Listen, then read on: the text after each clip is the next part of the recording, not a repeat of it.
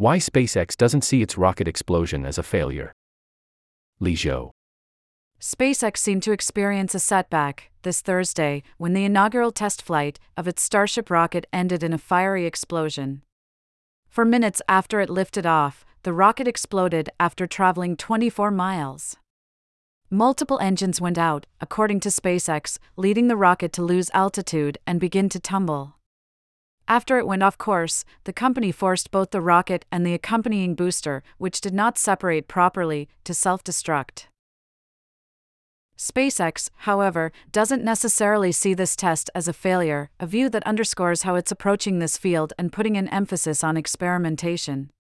With a test like this, success comes from what we learn, and we learned a tremendous amount about the vehicle and ground systems today, SpaceX posted in a statement after the explosion.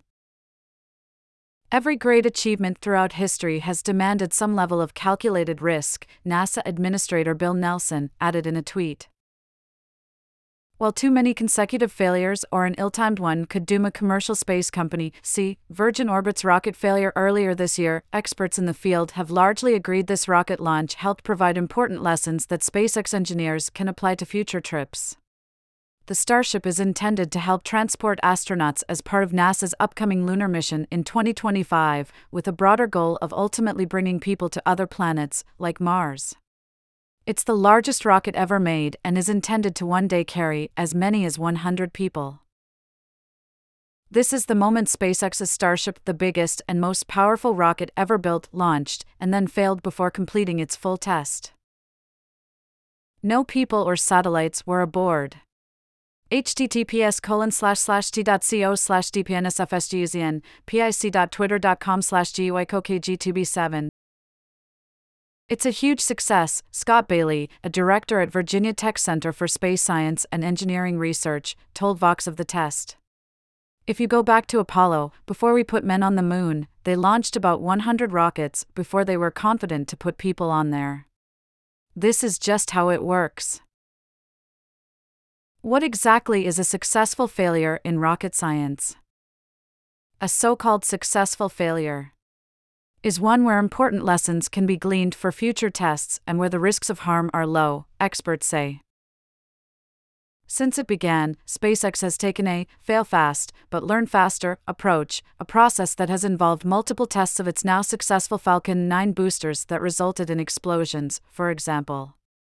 Its pace and agility differ from that of the government and other traditional aerospace companies, and its willingness to embrace failing publicly means that SpaceX can move quickly and learn quickly. Government programs are not allowed to operate that way, because of the way we have all the stakeholders being able to watch over and tell you no, Daniel Dumbacher, executive director of the American Institute of Aeronautics and Astronautics, told the New York Times. Experimentation isn't unique to SpaceX, it's a foundational aspect of science, but Bailey notes that SpaceX is able to operate more swiftly and with less aversion to risk. If SpaceX realizes that something is wrong, they can really rapidly fix it and move on, Garrett Reisman, a USC astronautical engineering professor and SpaceX advisor, told ABC News Australia, noting that the company has more rockets in the hangar to refine for future tests. Garrett also says that the company conducts these experiments in scenarios where there's little potential for harm. The Federal Aviation Administration has said that it will investigate the Starship explosion and that it has not received reports of injuries or public property damage. Key lessons from this rocket launch are likely to center on the engine malfunction and the failure of the booster to properly separate from the rocket. Of its 33 engines, 3 failed to light, Reisman told ABC News Australia.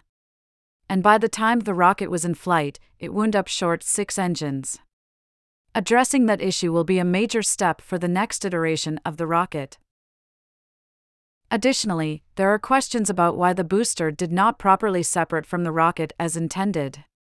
That could have been due to the rocket traveling at a lower altitude and through thicker air than expected, or another mechanical failure, says Reisman.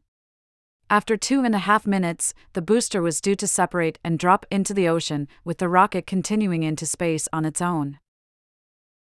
All told, SpaceX now has significant information on the launch of the rocket and on how it performed even though the mission did not come to fruition. It's really tons of data, says Bailey. They are going to be spending months looking at data. There's going to be a great deal of learning to come from this. Most importantly, he notes, SpaceX was able to see how all the components and systems of the rocket work together in practice, something that's impossible to predict even with sophisticated computer models. This rocket, but any rocket that big, is a complicated system of systems, he says. To test how they all work together, you have to actually do it. Since Vox launched in 2014, our audience has supported our mission in so many meaningful ways. More than 80,000 people have responded to requests to help with our reporting. Countless teachers have told us about how they're using our work in their classroom. And in the 3 years since we launched the Vox Contributions program, tens of thousands of people have chipped in to help keep our unique work free. We're committed to keeping our work free for all who need it, because we believe that high-quality explanatory journalism is a public good. We can't rely on ads alone to do that. Will you help us keep Vox free for the next 9 years by making a gift today?